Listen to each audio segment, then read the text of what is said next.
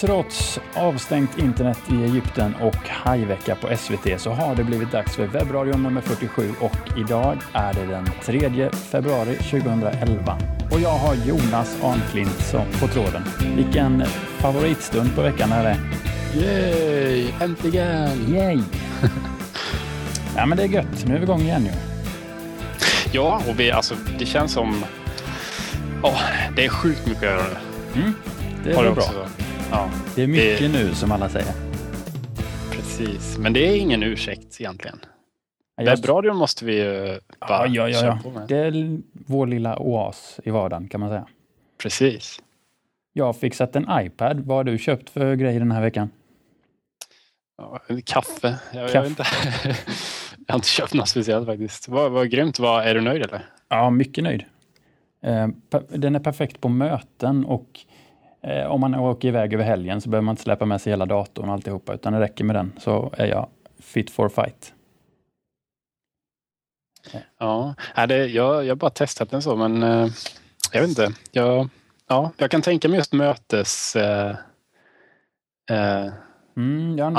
jag använder Evernote ett anteckningsprogram och så har jag ju det både på iPhonen och på Macen och iPaden. Och då synkar det ju mellan allihopa och det är skitsmidigt. Och speciellt nu när vi sitter hela gänget då och synkar ihop våra Evernote-anteckningar. Då blir det grymt. Så kan man se vad folk har skrivit på mötet och sådär. Mm. Men vad är det mer för appar som du kör på iPaden då? Lite nyhetsappar och sånt. Men framförallt skaffar den för att vi ska designa för iPad. Vi har ett projekt där vi jobbar mot iPad. Just det. Så annars vet jag inte om jag hade köpt den bara för det. Mm. Men det räckte med en liten anledning så var jag inte sen på köpknappen kan man säga. Är det inte tal om en ny version eller? Är Jo, det bara jag som brukar bli så. Köper jag en så kommer nästa. Jag är lite som Leo Laporte där. Köper jag en så kommer den ny om en månad. Mm. Men andra sidan, jag tyckte inte de var så farligt dyra om man inte skulle ha med 3G och alltihopa. Jag köpte bara den enklaste varianten. Alltså jag skulle vilja ha en sån, vad heter den andra från Amazon? Den läsplattan. Kindle heter den, just det. Det hade jag, en sån hade jag velat ha. Men den här går skitbra att läsa på också.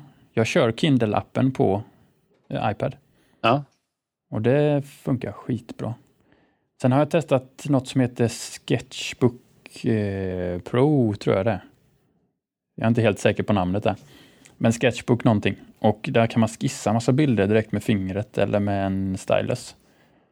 Och jobba i olika lager. Det blir schyssta grejer alltså. Lite typ, har du testat att så här prototypa eller någonting? Jättelite, jag har inte kommit igång med den. Men det finns ju lite mock-up-program till iPad också. Jag tänkte på möten och så kanske det hade varit ännu ett användningsområde liksom, om man ska mocka upp eller någonting. Absolut. Men ska den bli riktigt bra att skissa på så ska man ha en sån här penna som man använder.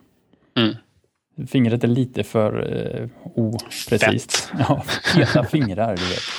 Precis. Vad har du gjort sen senast då? Ja, jag har jobbat som en gnu. Jag har typ sovit 4 timmar per natt känns det som. Eller ja, vissa nätter jag vet inte ens om jag har sovit så mycket vissa nätter. Helt sjukt har det varit. Du jobbar hårt för att bli ett dåligt exempel helt enkelt. Ja, precis. Precis, det är ingenting att leva efter direkt och jobba så mycket kan jag säga. Men det får bli en period nu. Men är det dålig planering eller bara blev det så? Är det dåliga kunder eller bra kunder? Det blir så ibland helt enkelt. Kan man konstatera.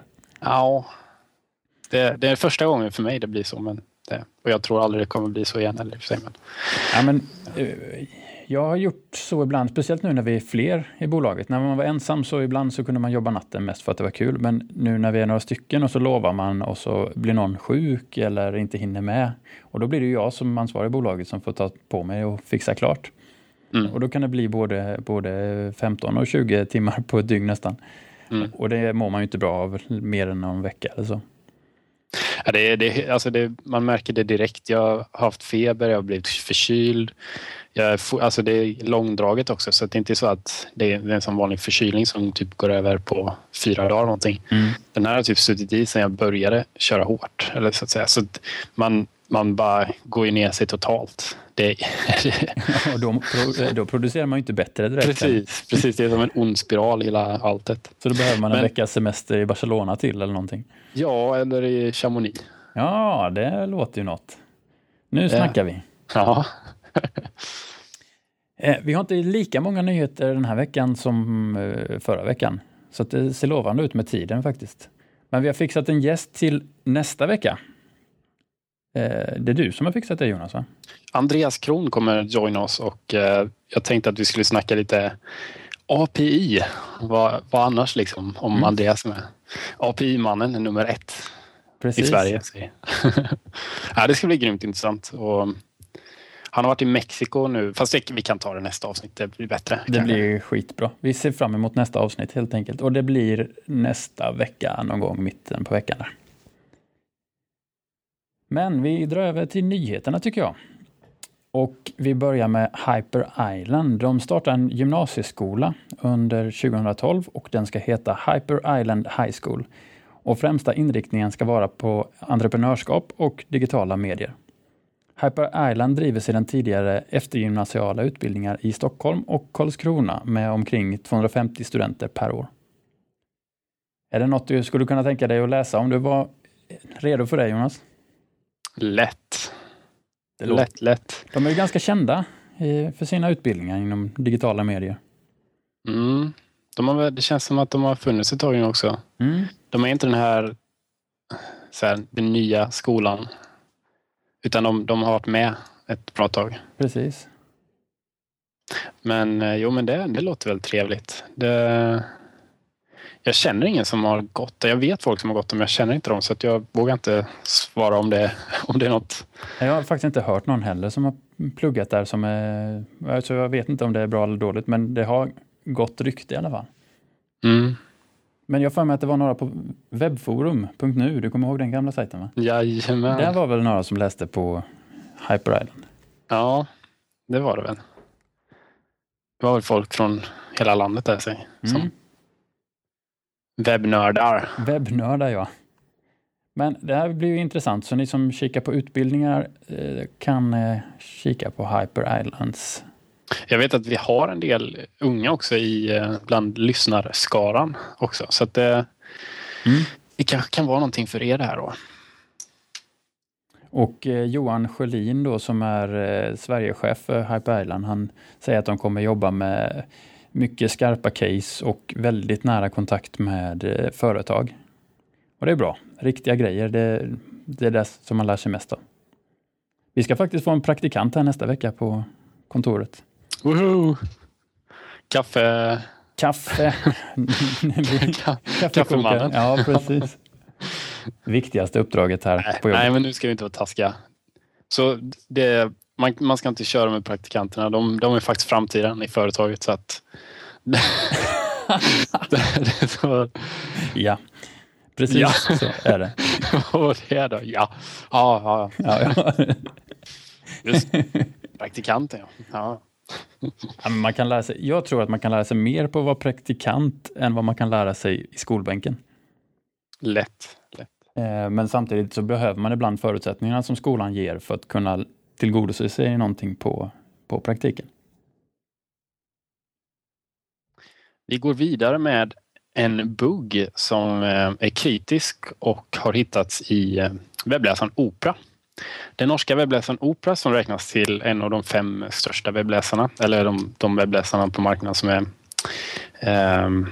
som används oftast och mest, är i farozonen för en ny bugg som hittades i opera.dll. Buggen påverkar både version 10 och 11 av Opera på Windows. No shit. Opera DLL.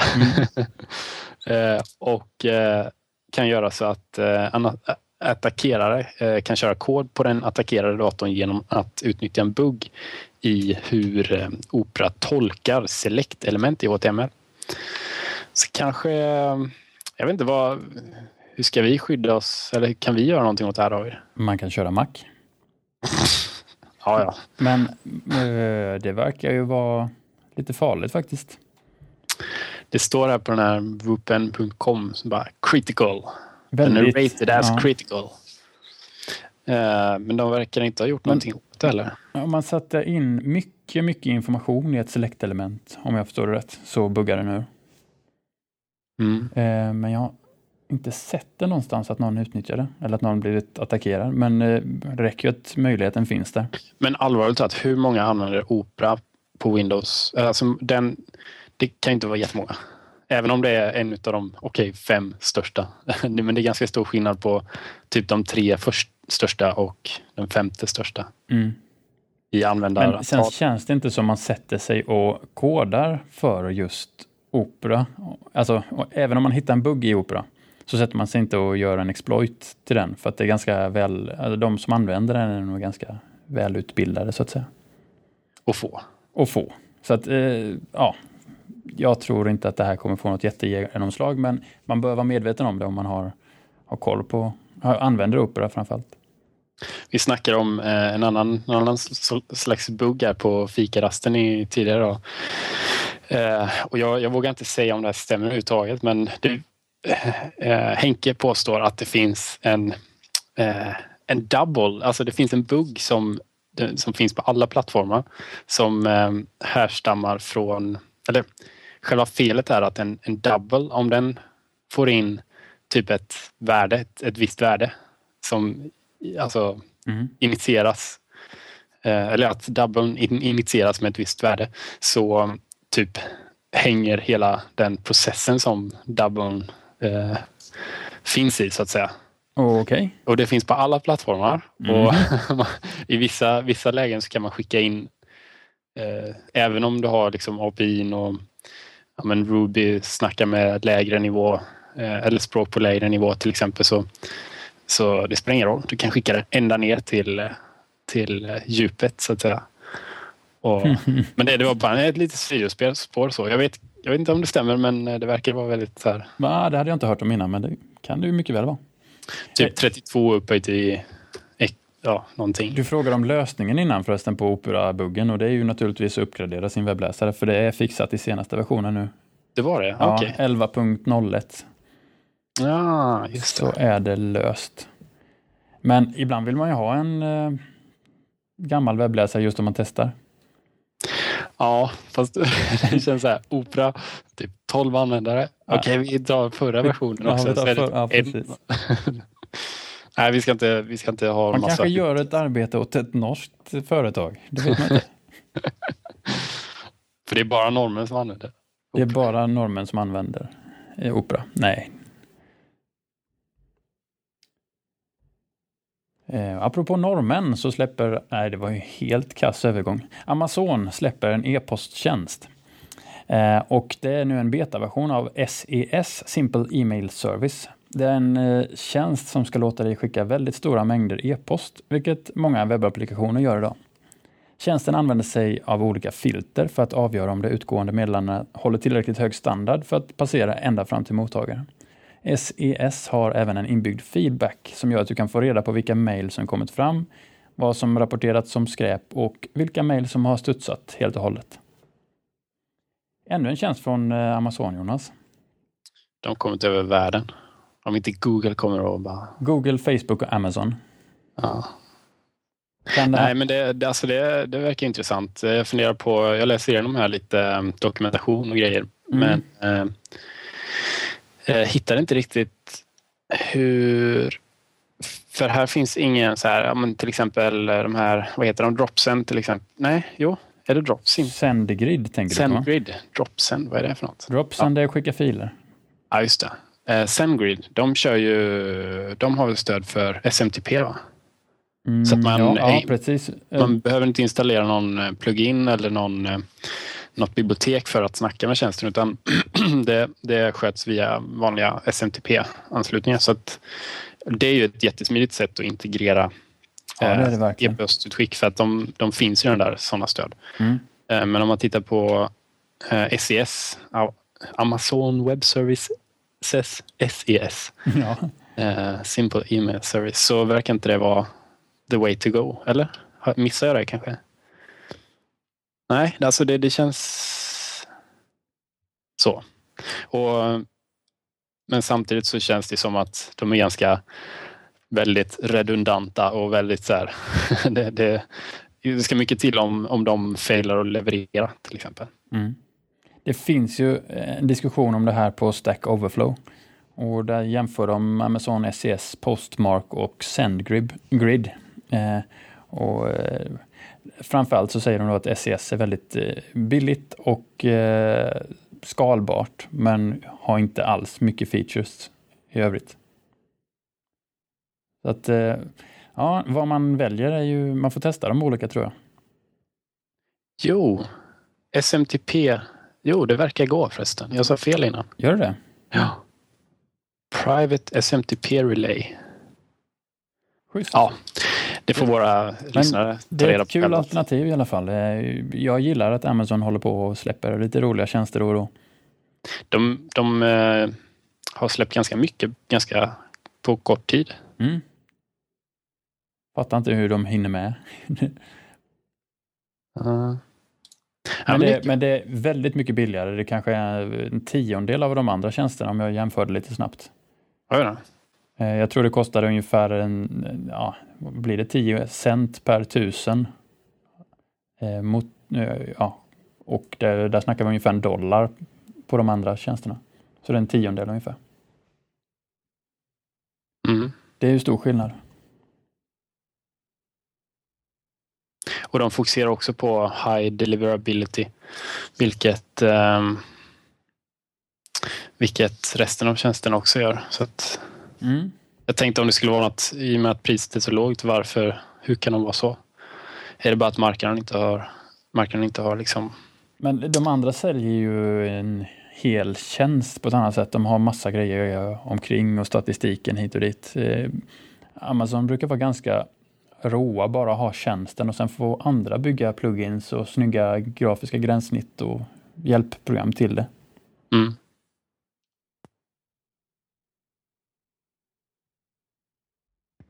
Planning poker. Planeringspoker. Det kan man använda för att göra tidsuppskattningar i ett projekt. Det hela går ut på att alla i gänget gissar på hur lång tid det kommer ta.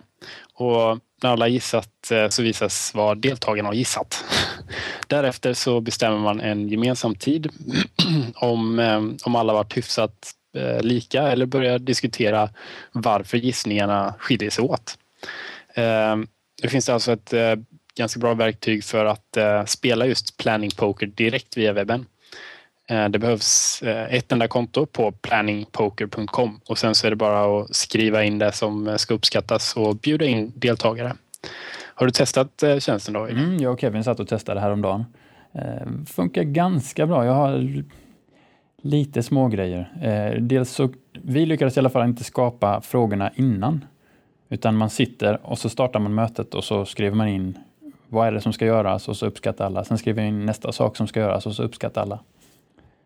Men vi hade ju önskat att ofta vet man vad som ska göras i ett projekt så att man kan skriva in 4, 5 eller 10 grejer och sen låter man alla gå igenom. Och så diskuterar man de som skiljer sig åt mycket. Det hade varit smidigare för vårt arbetssätt, men nu måste man skriva in dem och alla får gissa efter varje. Det är ganska så här uppstrukturerat med, man får liksom säga så här as an. Du har fritextvariant också. Det finns det? Ja, det finns det. Men jag gillar den här delen bättre. Den är faktiskt bättre. Nackdelen är att man inte får den på svenska. Så det blir as an användare. I would like to lägga till nya användare. So they can få fler kompisar. Ungefär. Ja. Det funkar, det kommer man över efter en stund. Man kan skriva på engelska också. Men det är lite så här behavior driven. Det är så här lite cucumber test liknande. Ja. Det gör sig bäst det här om man sitter flera stycken på distans. Så man inte kan, har man en sån här planning poker kortlek så är ju det bättre, känner jag. Alltså sitta runt ett bord och lägga fram korten och sådär. Det blir mer, det är häftigare. Men det här blir uppstrukturerat och det blir ganska bra. Och man kan exportera alla resultaten. Och så är det gratis, det gillar vi. Planningpoker.com. Annars kan man ju alltid bara höfta. Säga rätt ut. Fördelen är att man vill ju inte att folk ska säga någonting innan. Om man sitter runt ett bord, hur lång tid tror du? Så säger någon 4 timmar. Och så säger de andra, ja det tror jag också. Eller kanske 5. Men har man spelat planning poker så kan det komma ett bud på 5 timmar, ett på 20 timmar. Och då, varför tror du det? Och annars så är det lätt att man håller med den första som sa någonting.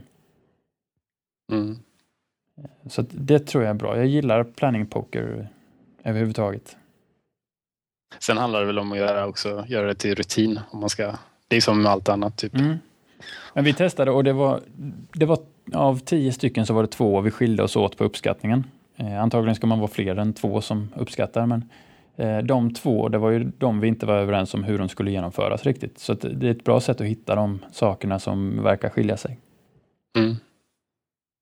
Men det är bara att testa, och speciellt om ni sitter några stycken på distans så kör det här. Bara för att se om ni uppskattar lika.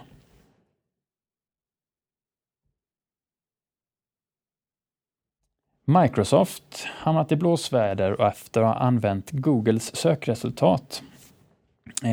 Och Google har då lurat Microsoft, eller snarare killarna på deras sökmotor Bing, i fällan. Genom att producera helt irrelevanta sökresultat för en väldigt udda sökterm. Och konstaterat att även Bing började visa samma resultat för den söktermen ganska kort därefter. Så anser sig Google ha bevis för att Bing använder Googles sökresultat. Microsoft säger dock att de inte alls kopierar Googles sökresultat och att det bara är en av många 1000 saker som de använder i sina sökningar. Det känns som att de blev lite fångade här, va?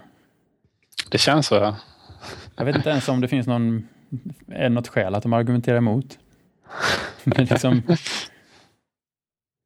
han säger så då, Stefan Weitz, att vi kopierar inte Googles sökresultat. Vi använder oss av flera olika tekniker för att presentera våra sökresultat. Målet för oss är att ge användarna ett så relevant sökresultat som möjligt på deras sökningar. Ja, och det skulle också använda Google.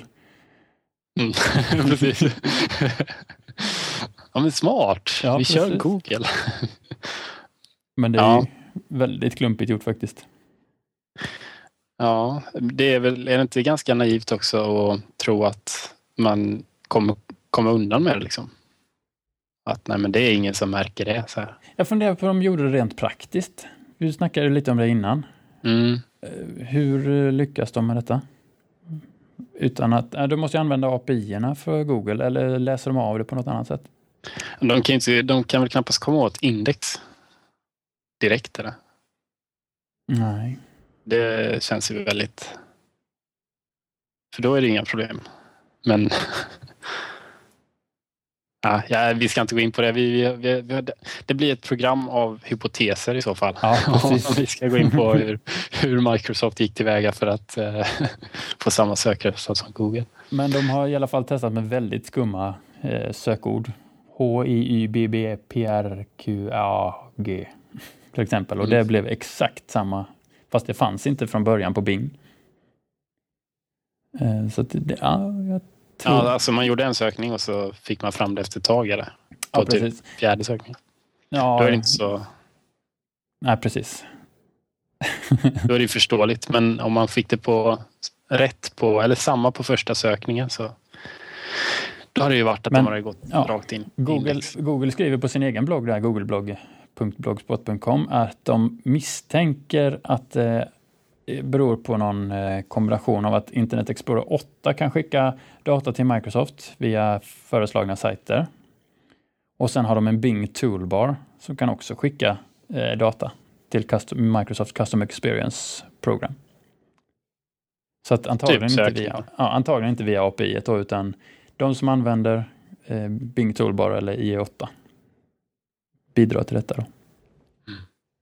Era jäklar. You're going down, Bing. Jag har inte använt Bing särskilt mycket. Och det är väl egentligen ingen som sökmotoroptimerar för Bing. För att man tycker att om man optimerar för Google så hamnar man högt i Bing också. Och då har man ju fått vatten på sin kvarn precis nu. Bing och Bang. Bang tycker jag låter som ett bättre namn. DuckDuckGo kan ni använda istället. DuckDuckGo. Sökmotorn som inte spårar dig, som inte har koll på vem du är. Eller så tycker jag man kommer ihåg IP-nummer i huvudet istället och mata in dem.